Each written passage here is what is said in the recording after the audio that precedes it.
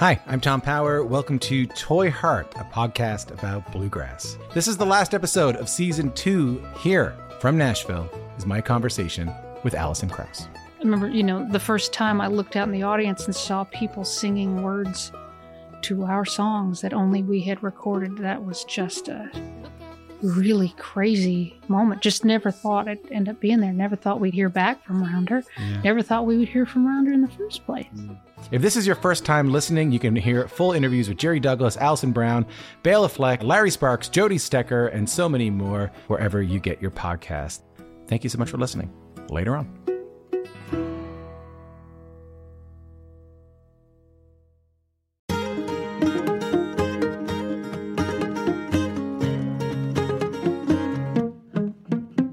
Oh, hi, and welcome to Basic Folk. This is a podcast where we have honest conversations with folk musicians. And I'm your host.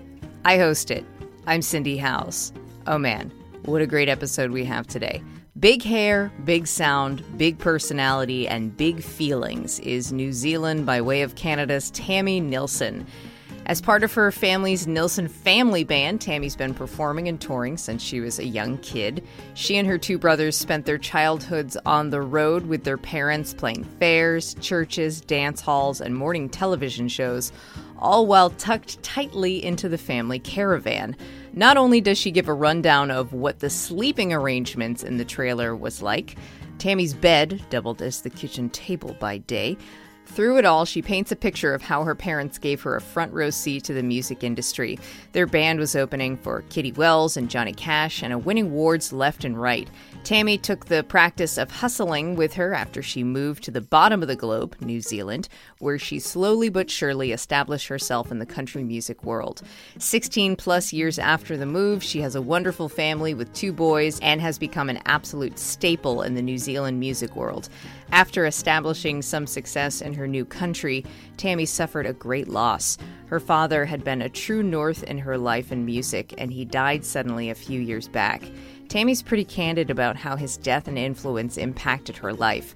Tammy is also known for her incredible beehive hairstyles and awesome handmade stage outfits, which she has been showcasing in her very excellent YouTube series, The Tammy Show. We talk about expressing herself and empowering other women through her appearance and music. Another funny thing about this interview is that my power kept going out, so after a while, I had to do the interview by candlelight, which was so romantic. Tammy's music personality and laugh are all at once rowdy, sweet, and unforgettable. Thanks to Tammy for appearing on Basic Folk. We're going to take a listen to this song, 10-Ton Truck, and then we'll get to our conversation with Tammy Nilsson on Basic Folk. Daddy born poor, mama was too. Walking through the snow, plastic bags on their shoes. Papa selling houses, sleeping in a car. 4 babies in the back seat, underneath the stars. Well, hey, hey, just work a little harder. Hey, hey, punching that clock with work and prayer and a little bit of luck. Make so much money, need a 10-ton truck. You were part of your family's band, the Nilsson. It's Nilsson or Nelson? Nilsson, yeah. Nilsson. Craig T. Nilsson. Right? Yeah. So, relation, yeah. I've often joked that, if Willie wants to adopt me, I'm happy to drop the I, so I'll make the sacrifice. So you toured around with your parents and brothers in a motorhome for 10 years, but that started when you were 12 years old. What were the years like before the family band? Well, that's when we started touring full time when I was 12, but we were weekend warriors, before that. From the time I was, I guess as young as, 8 or we were already singing on the weekends as a family. My parents were full-time musicians before we were born. My dad was, from the time he was about 13, he started touring, and then met my mom, who was a school teacher, complete opposite lifestyles. But then he quickly, brought her into the fold and said, "Oh, you can sing. I'm not going to hire a girl singer. You can sing." And she was, lived her life terrified but exhilarated, and so they were on tour for 7 years full time before my mom got pregnant with me. Having kids, kind of being in one place long enough to birth and raise 3 children was the only blip that kind of paused all of us being on the road. My dad still continued as a solo act all through my childhood. So I can't really remember, well, there wasn't a time that I wasn't involved in the music industry in some form, even as a child. One of my earliest memories is jumping on hotel room beds at the Holiday Inn, when Dad would come in for his break between sets. I often joke and say to my husband, like, I feel like hotels, when I walk into a hotel, it must be the same nostalgia people feel like when they go home. I never had like a family home with the picket fence and, this home that you kind of return to your whole life. I never had that. That's really exotic to me. But the smell of chlorine when you enter a lobby, I'm home. It's like mama's home cooking. What was the process of you and your brothers getting into the band? Was it very natural, or did it take some persuading? Because we were so young when we started out in gospel music, which a lot of family bands do, simply because, you can't really bring a child into a club to play, just those restrictions. And so we started singing in churches growing up in the mornings. Dad would play at night and we'd be off, singing gospel music in the mornings. That started quite young. I guess it naturally progressed. We were starting to sing a lot more. It was starting to be more time off school. Having TV appearances, like, breakfast TV and then go straight to school after that and falling asleep on your desk. It was just, it was pretty intensive. And it was actually my brother Jay, poor thing, was heavily bullied in school. He was always a real quiet, shy kid, and music was his passion and his outlet. And so the bullies in school kind of targeted him. And every time we were on TV or anything like that, you knew that the next day he'd get a round of bullies, because it's this weird jealousy thing with kids, eh? And so he was very keen to get out of school. I remember him saying, the more that we were singing every weekend, saying to mom and dad, why can't we just do this all the time? Like, why do I have to go to school? We should just tour and sing all the time. My parents were either crazy or brave, probably a combination of both, to actually take that on board and eventually pull us out of school and load everything into we had a Dodge Shadow, which is a small, like 4-door compact car. And my dad had built this like homemade wooden trailer that we pulled. That's how we started. Eventually over the years graduating to, a 40-foot motorhome, but that's how we rolled. That's how we rolled out of the driveway the first time. You have such iconic hair, like with the way that you do your beehive and your wigs, but your dad is a hair icon. I come by it honestly. Like, I saw some videos of him and I was like, that's where Tammy gets it. Oh yeah. He had the most epic mullet of all time. That's so funny that you say that, because literally just this morning, my 8-year-old, my husband has taken the boys to the barber while we're having this interview in silence, which is why we can talk uninterrupted. But he's been trying to grow a mullet, and my husband is just mortified. And he's like, can you please talk him out of this? I mean, it goes against my nature. Yeah. Right. You're like, it can't be me because I fully support it. Oh, it's so great. Can you tell me about your paternal First Nation grandmother? You wrote about her story in your song, A Woman's Pain. My grandmother, Mabel, she grew up she was Ojibwe, and she was from Perry Island Reserve in Northern Ontario. And her mother was full-blood First Nation and ended up marrying my grandfather, who was a first-generation immigrant from Germany. And he set up I think it was a pulp mill on the island, on the one little spot that was not reservation. It was I think it was called the Depot, and it was like kind of where, Indigenous and white and, could mix. And he apparently hired her brothers to work for him. And that's how he got to know my great grandmother, Hannah. And it's interesting. I've just 2 weeks ago had the first conversation with my cousin, Peggy, who she was the very first female chief of Manitoulin Island in Ontario. And it's the first time we've gotten to connect. And so I've always had this kind of yearning and this longing to know more about my heritage. But like so many families at that time, products of the residential schools and the government tearing these families apart, separating the children and the siblings and everyone, and everybody lost track of their heritage, which was, I guess, the whole point of that exercise. But it's very, very hard to kind of dig deeper and get more information. And we were having this conversation about it, saying, she was saying, at least you're Ojibwe and you know where your tribe is from. So many Indigenous.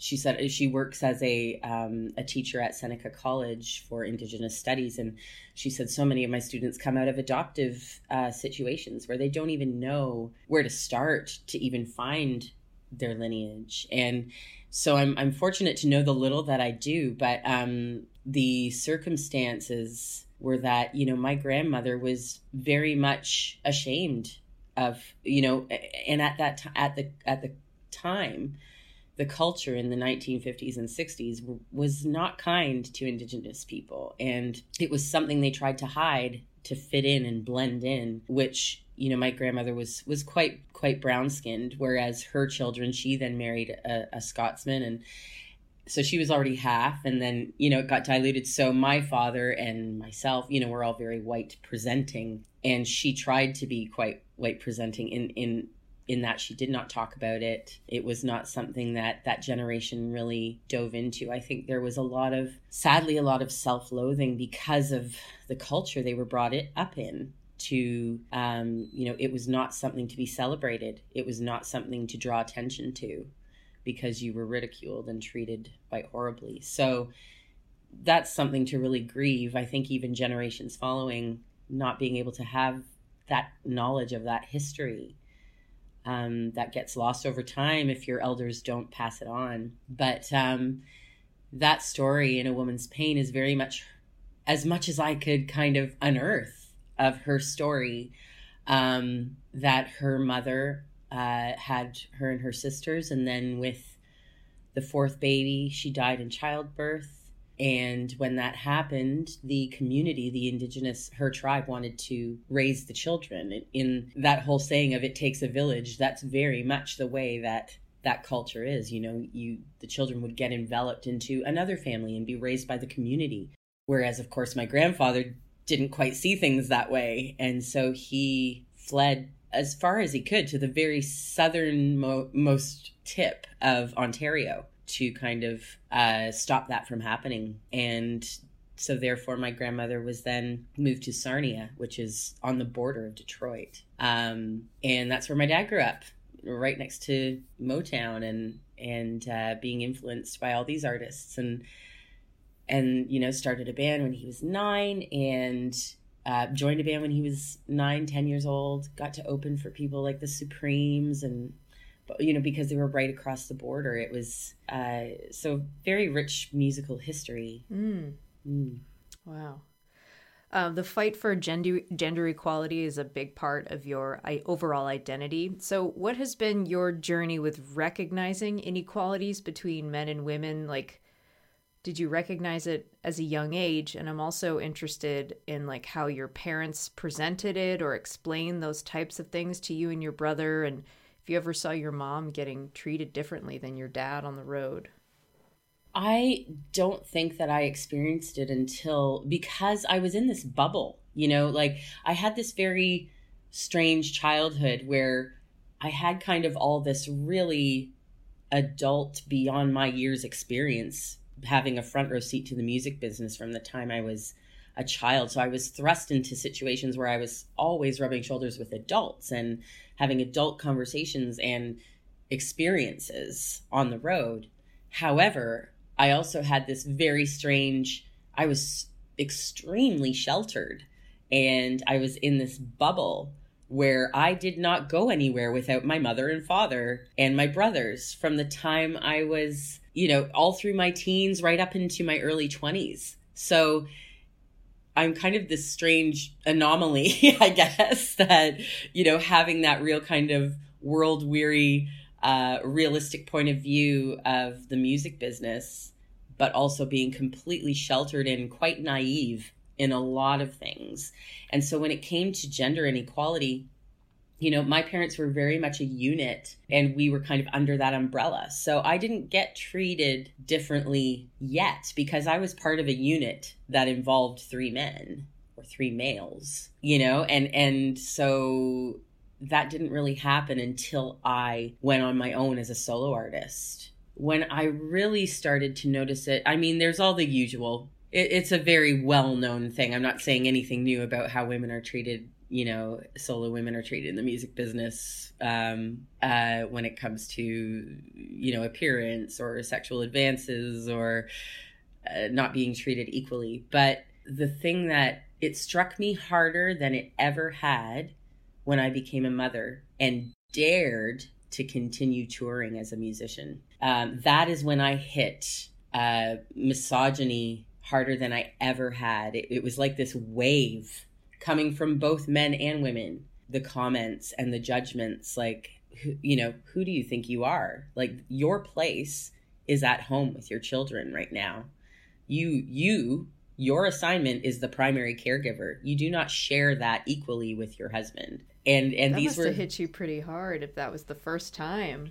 It was. You get the mild things. And like I said, because I grew up with that bubble and that protection, it was something I laughed off with my brothers, or I had my dad or my brothers there to kind of be that avatar for me growing up. And so when people would make comments or talk about me in a way that was unequal, my dad and my brothers quickly corrected that.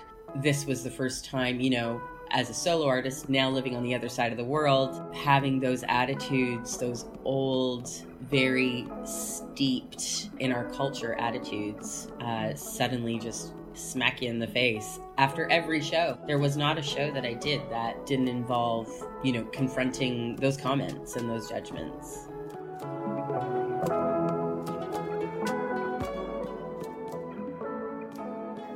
You have this you've got so many great stories about being on the road as a kid. I think this was before you went on the road. You opened for Kitty Wells. So basically the story is that your family opened for Kitty. There was this moment when your dad pointed her out to you before the show, sitting on a rickety chair in sequins and clutching her purse. How did what he said to you impact your impression of country music or the music industry in general? I think, when he brought us, he intentionally did that. We were in the green room or, doing our own thing. And he intentionally said to me, "Come with me." And we walked down this hallway and looked around the corner, and there she was, with all these waiters, going past. It was a dinner show. And as I said, she was in the most unglamorous of situations. And him saying to me, "I want you to look at this. That there is the queen of country music. Like, she is who Patsy Cline and Loretta Lynn, everybody that you look up to, strived to be Kitty Wells. She was the first female solo artist to have a hit in country music." He said, "Look where she's sitting right now." And just, her in her full regalia, her in her full sequins, sitting on this little chair with her purse while food was flying off trays around her. He said, that's the reality of the music business. That's something that my dad always instilled in us. Like, it doesn't matter how many accolades or how high up the ladder you climb. Like, the reality is this is the day to day. This is the other 23 hours when you're not on stage.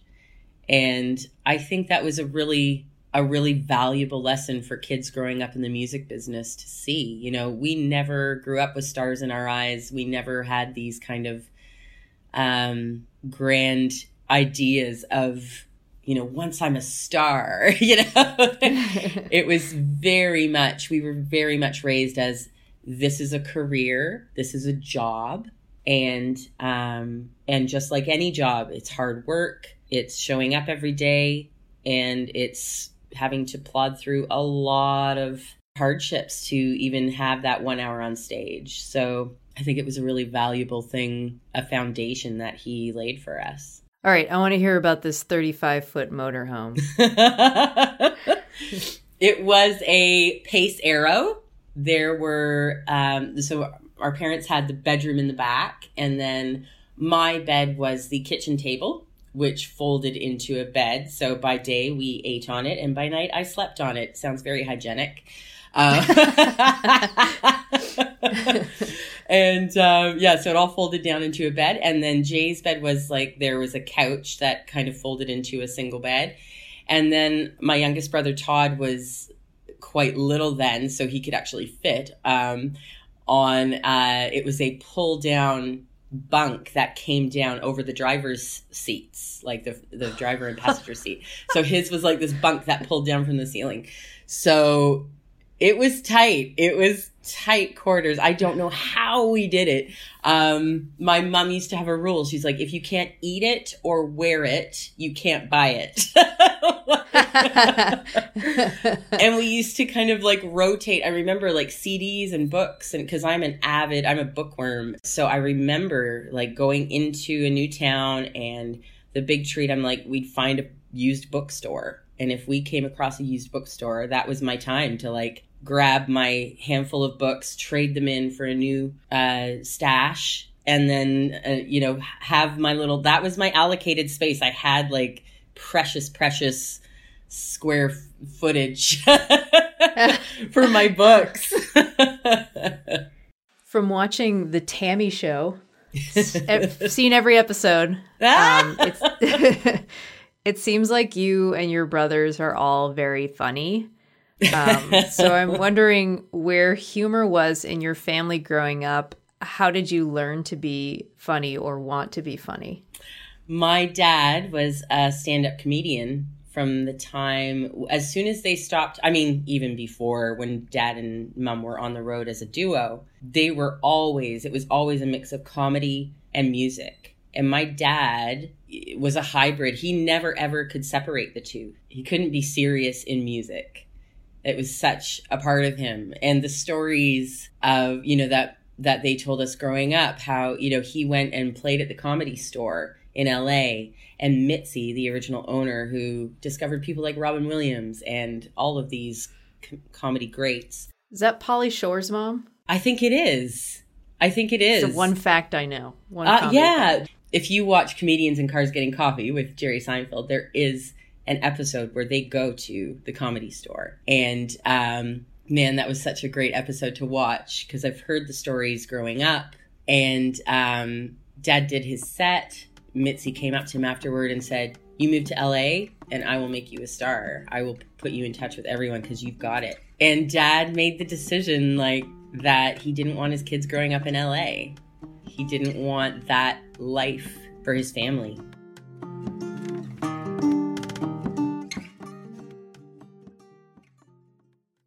So when you moved to New Zealand, all of your contacts are in the United States and Canada. You moved away from your family. All of a sudden, this business hustler side of you started emerging that you had seen your dad do for years and years in the band, which must have been, I don't know, just in hearing about the how shy you were on stage, if that was easy for you to access or if it was a little bit more difficult to get into that. It was definitely daunting, when I first moved here to New Zealand, and starting from scratch, not knowing a soul except for my future husband. And I think that getting started was pretty overwhelming, when you don't know another soul in the music business, and leaving, pretty much everyone said to me, you're committing career suicide. Like, everyone leaves there to come here to make it. Like, you're doing it backwards, but my long game worked out. A really, really long game. But, yeah, I think that it definitely took time. And you're right. That's exactly when all of the things I had learned, having a front row seat to watching my dad wear all the hats, from, being the booking agent, the tour bus driver, the load in, the sound tech, the songwriter, the musician, the entertainer, dealing with all the logistics and booking hotels and booking venues and backline, and just all of that kicked in. But like any kid that kind of leaves the nest, it's like, oh God, now I have to do this myself. But not only did I have to do that, I had to do it not being able to use any of the contacts that had been established as a family band. So I didn't have that ease of, normally in a family business, the parents passing it to the son or the daughter or, the kids, and then they carry on and utilize the contacts that have been passed down to them. I didn't have that. So it was starting from square one. And it was a long hustle. It was a lot of work. But again, I think that it's part of, like, even though I felt like I've paid these dues, I've been paying these dues for 15 years in a family band, and now I have to pay them all over again. But I don't think, now looking in hindsight, I did have to pay those dues again for myself. My parents paid those dues. I reaped the benefit of those dues. And so I think that every entertainer needs to earn that on their own. Also, there's that like very fine line when you're trying to pay your dues and trying to hustle, where you like want to be ambitious, but you also want to be genuine and not like slimy, Yes. Keep that humility. Yeah. Yeah, definitely. Humility is such a really important part of having that balance, is really important. I remember, getting to open for my absolute hero of all time, Mavis Staples. People are like, oh, what was it like to meet her and all this? And the biggest takeaway that I took from that was I was so inspired. I mean, she's already insanely inspiring, being an integral part of the civil rights movement and marching with Dr. Martin Luther King, and just her history. She is regal, but regal is a good word for her. That's a great word for Mavis Staples. She is. She's just regal on every level. But the thing that I took away, I guess I've always had this for me, this connection, because she grew up in a family band.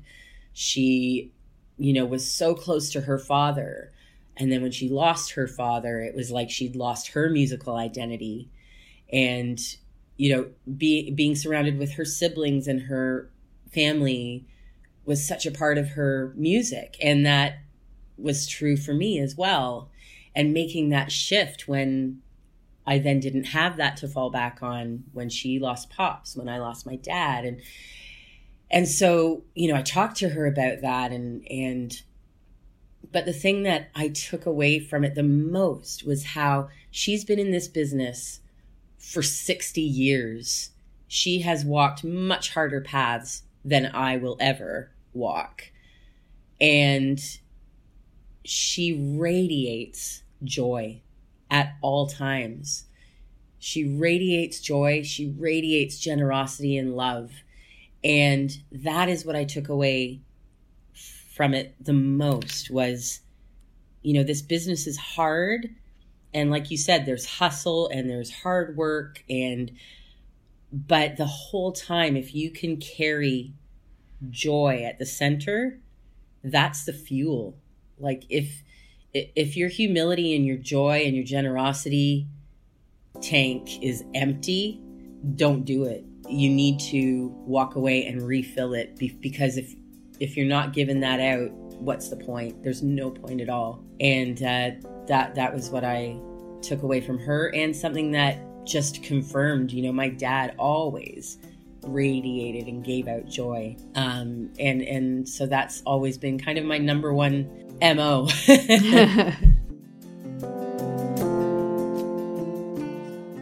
I've been thinking about you and this record a lot because it seems like this year was set to be a huge year for you. A lot of great tours, a lot of great festivals, great response to the record. It's such an amazing album.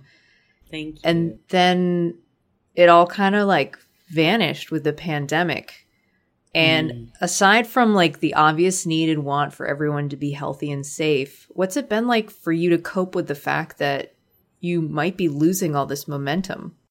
Yeah, I don't think there's any might be. I think that the momentum is truly lost, and that's something that I have had to grieve and allow myself to take that time and that space to grieve and not feel guilty about it. When it first started unraveling, and it's so ironic now, we in the first month of the release or 2 weeks of the release, we sold so much vinyl and almost sold out that my label's like, oh my God, we got to get another pressing. This is amazing, and so we pressed another different color vinyl, and it was going to be this exciting exclusive thing. And then of course everything stopped and the boxes are sitting in their office.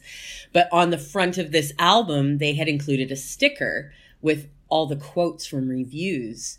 And and the album just arrived a few weeks ago, and it made me want to laugh and cry at the same time. The quote was, 2020, the year of Tammy. Oh.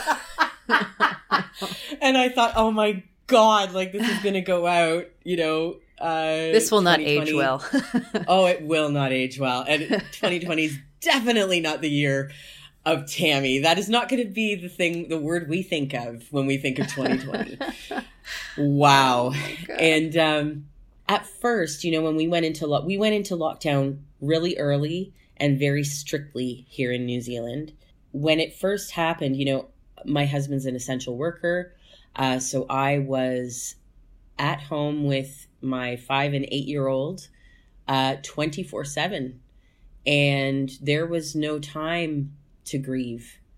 That is a place where, the whole world is under this trauma and stress and distress. But for those of us with small children, your job is to create a calm environment for them, a safe environment that has routine and safety for them, and make them feel kind of, you're the buffer.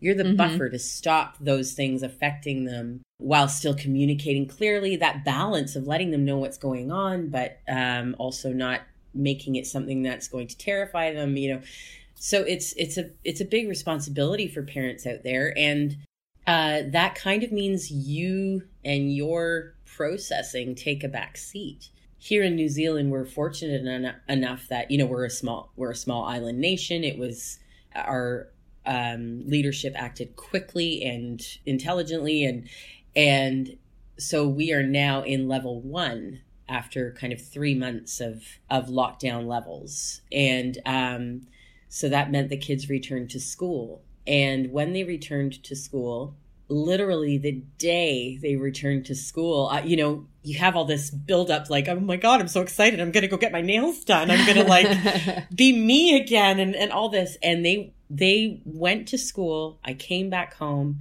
to the empty, quiet house, and I plunged into grief and didn't realize it kind of, I'm like, oh my God, like everything, it's been 3 months delayed.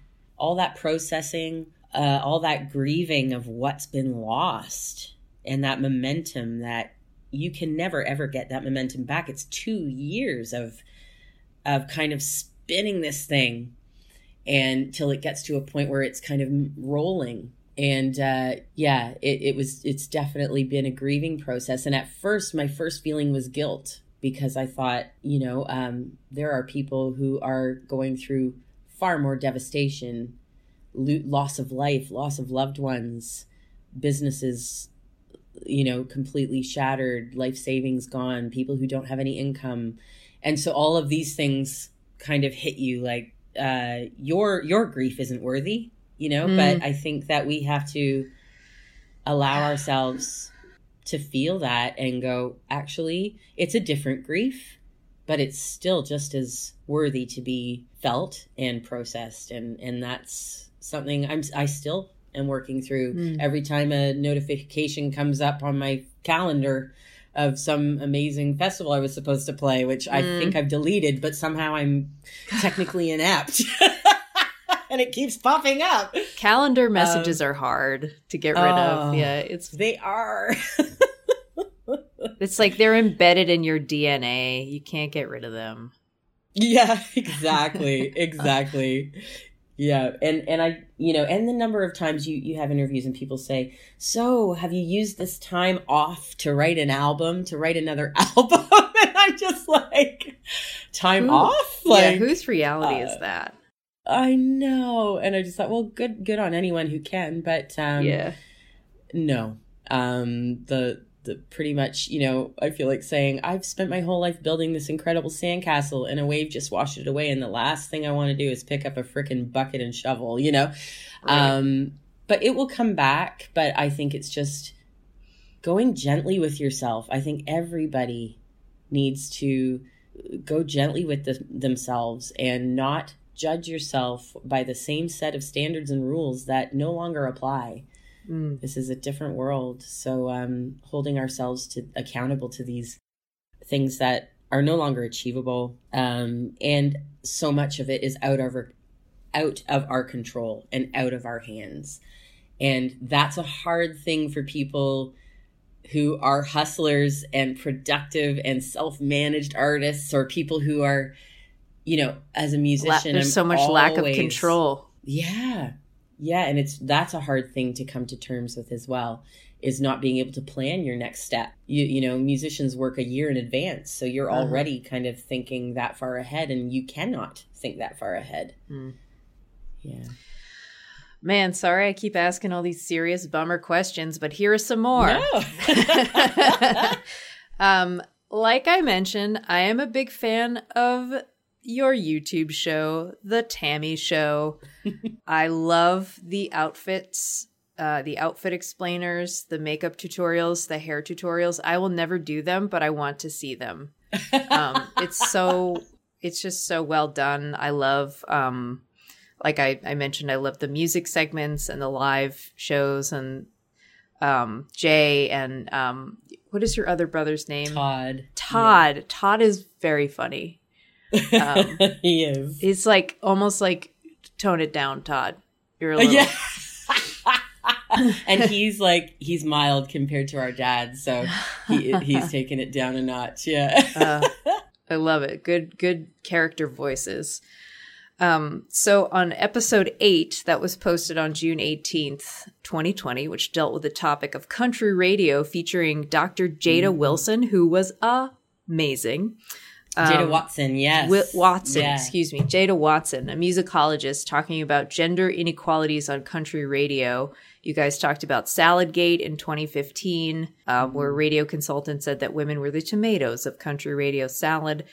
She laid out some pretty amazing points about the bias of familiarity. The more varieties of something that are repeated, the more familiar you become with it. Sorry, this is a long question. She also started talking about how for a Black woman to break through this place of country radio is virtually statistically impossible.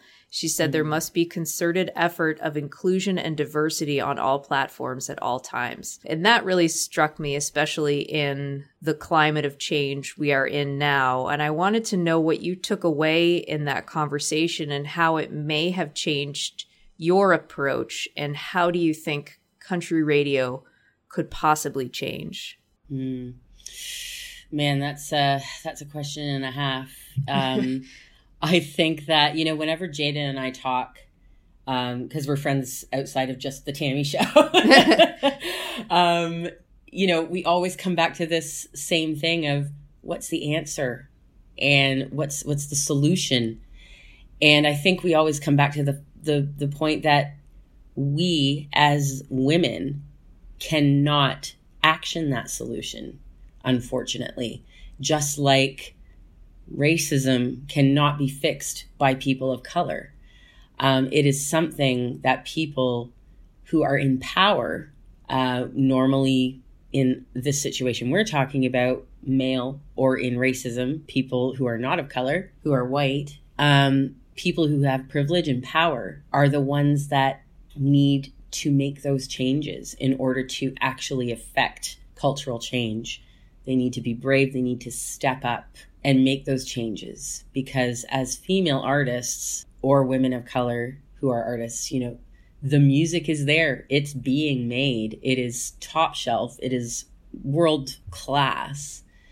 It is not for lack of material. And I think that the only thing that I can do, which I'm trying to do in my very small way with my small platform, is to bring and draw attention to the discrepancies.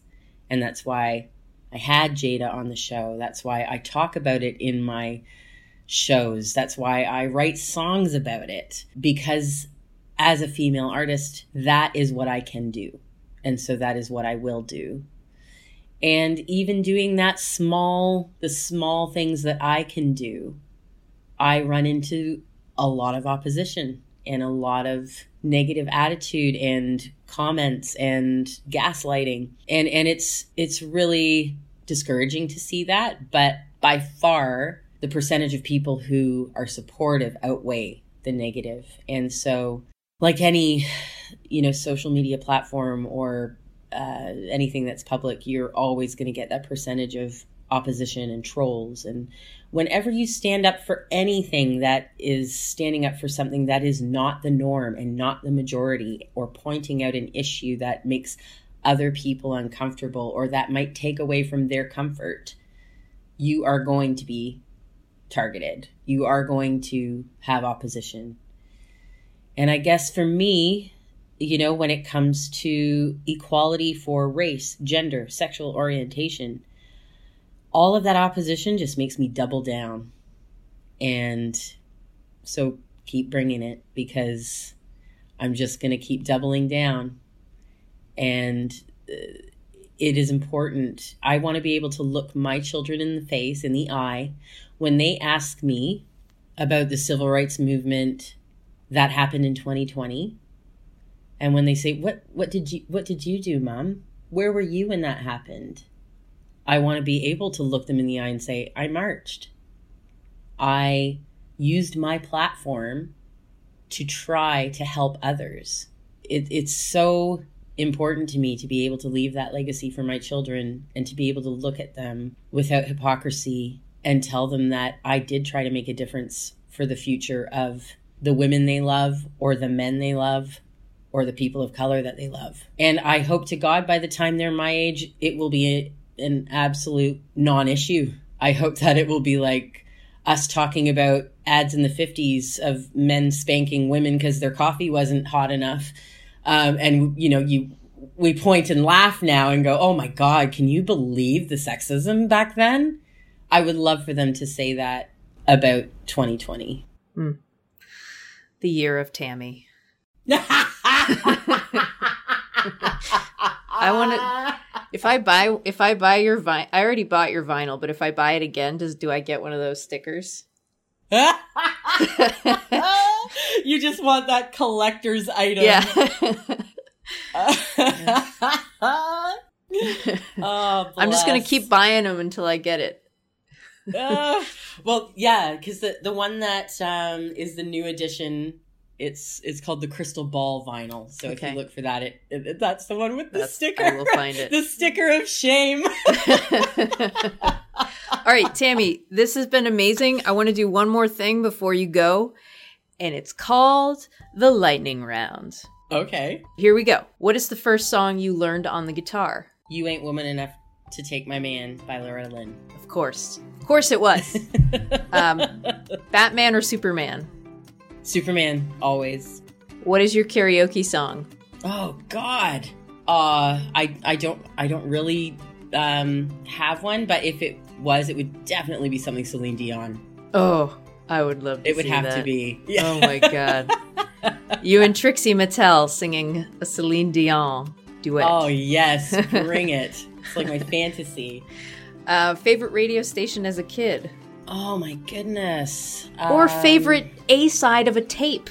A-side of a tape would be this is the best of Judy Garland. I thrashed that as a kid. Like I basically am a gay man trapped in a straight woman's body. Like And everyone loves it. Dogs or cats or something else? Well, we have a little dog, Harry. He's a miniature schnauzer because I'm actually allergic to both cats and dogs. I'm allergic to the dander, but Harry doesn't shed. You have to get him cut. So, dogs. But we also have chickens and cows, but they don't really count. What kind of cows do you have? We have, I don't know the proper names. I'm so bad. We have like 5 Brown. calves at the moment. We call them lawnmowers because we're we're on 10 acres and they keep our paddocks crisp. But yeah, they're black and white. They're black and white. My favorite part of the Tammy show was it when you were like, my husband is home and he's he's having the kids watch him weed. And then you zoom down and he's in the garden weeding and they're just And they're watching him like, yeah, poor things. that's great. That's the most entertaining thing in lockdown. Watch Dad weed. Ooh, the weed whacker. Exciting. What was the first album you bought with your own money? Amy Grant, Heart in Motion. Oh my God. These are all perfect answers. You are a bookworm. What is the last book you read? I just finished last night the Alicia Keys More Myself memoir, autobiography. Great read. Awesome. And that is honestly the first time I have finished a full book in 24 hours since I had kids. Like, we're on holiday and I was like, I'm switching everything off. No social media for the whole week, which is, I'm kicking cold turkey right now, but It's hard. But read a whole book in 24 hours because it's rainy and stormy and we were all inside playing board games and reading books, and I loved it. I loved reading that. And I'm also, I tend to have a few books on the go at a time. I'm one of those weird people. So I'm also in the midst of reading Maya Angelou's 7 or 8 book memoirs, and wow, powerful and incredible. And if you're a songwriter, you cannot find a better wordsmith than Maya Angelou. All right. What is your dream collaboration? Mavis, of course.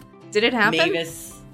It didn't happen. No. She said something at the beginning of the show when she came out, and she talked about me to the audience, and it was so lovely. I recorded it and I'm keeping it forever side stage, even though it's kind of muffly. And she said at the end of it, she's like, maybe we'll sing something later. Maybe we could sing like Amazing Grace or something.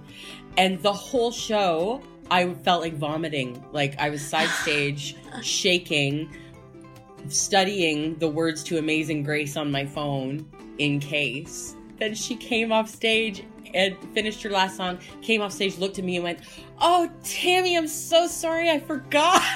And I was like, "It's okay, Mavis, it's okay." And trying to hold back the tears. No. So it almost happened. Maybe someday it will. That's almost like even better than singing with Mavis. I was going to sing with Mavis, but she forgot. Yeah. It's kind of like Tammy, the year of 2020. Tammy's, yeah. Oh, I forgot. Yeah. Okay, couple more. Flying or invisibility? Flying. Star Trek or Star I've always Wars? dreamt of it.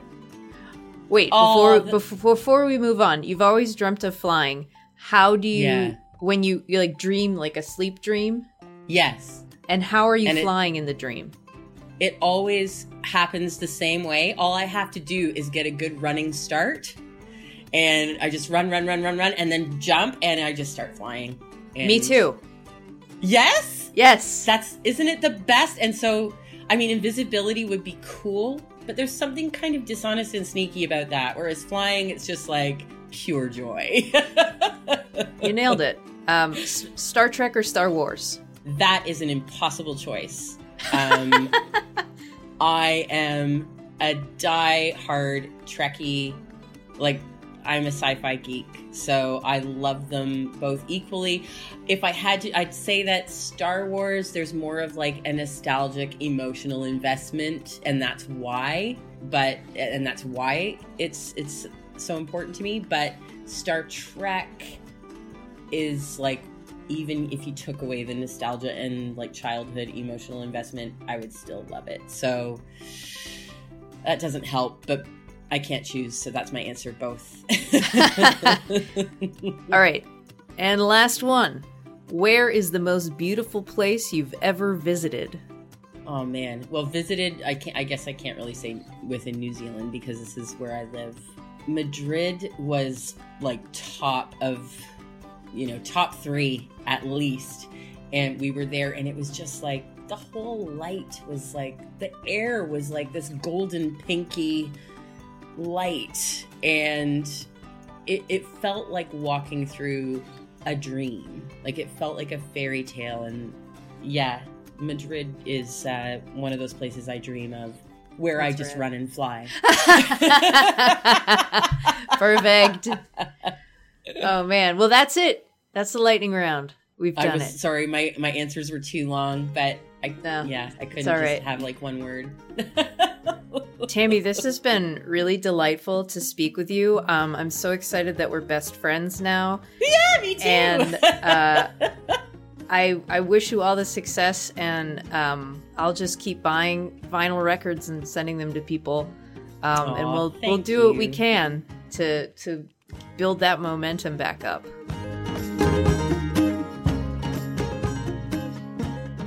Basic Folk is produced by Laura McCarthy and Adam Corey, with Laura producing this week. Thanks to our business manager, Lindsay Myers. Alex Stanton of the band Townspeople does our music. I'm your host, Cindy Howes, and I gotta thank you so much for listening today. It's just a real pleasure. We are proud to be on the American Songwriter Podcast and Network. You can find out more about this podcast at cindyhowes.net. This is the 79th episode of Basic Folk. So much content to catch up on. If you missed any of it, it's all still there, floating around in the internet. We'll talk to you next time. Thank you so much for listening. Bye.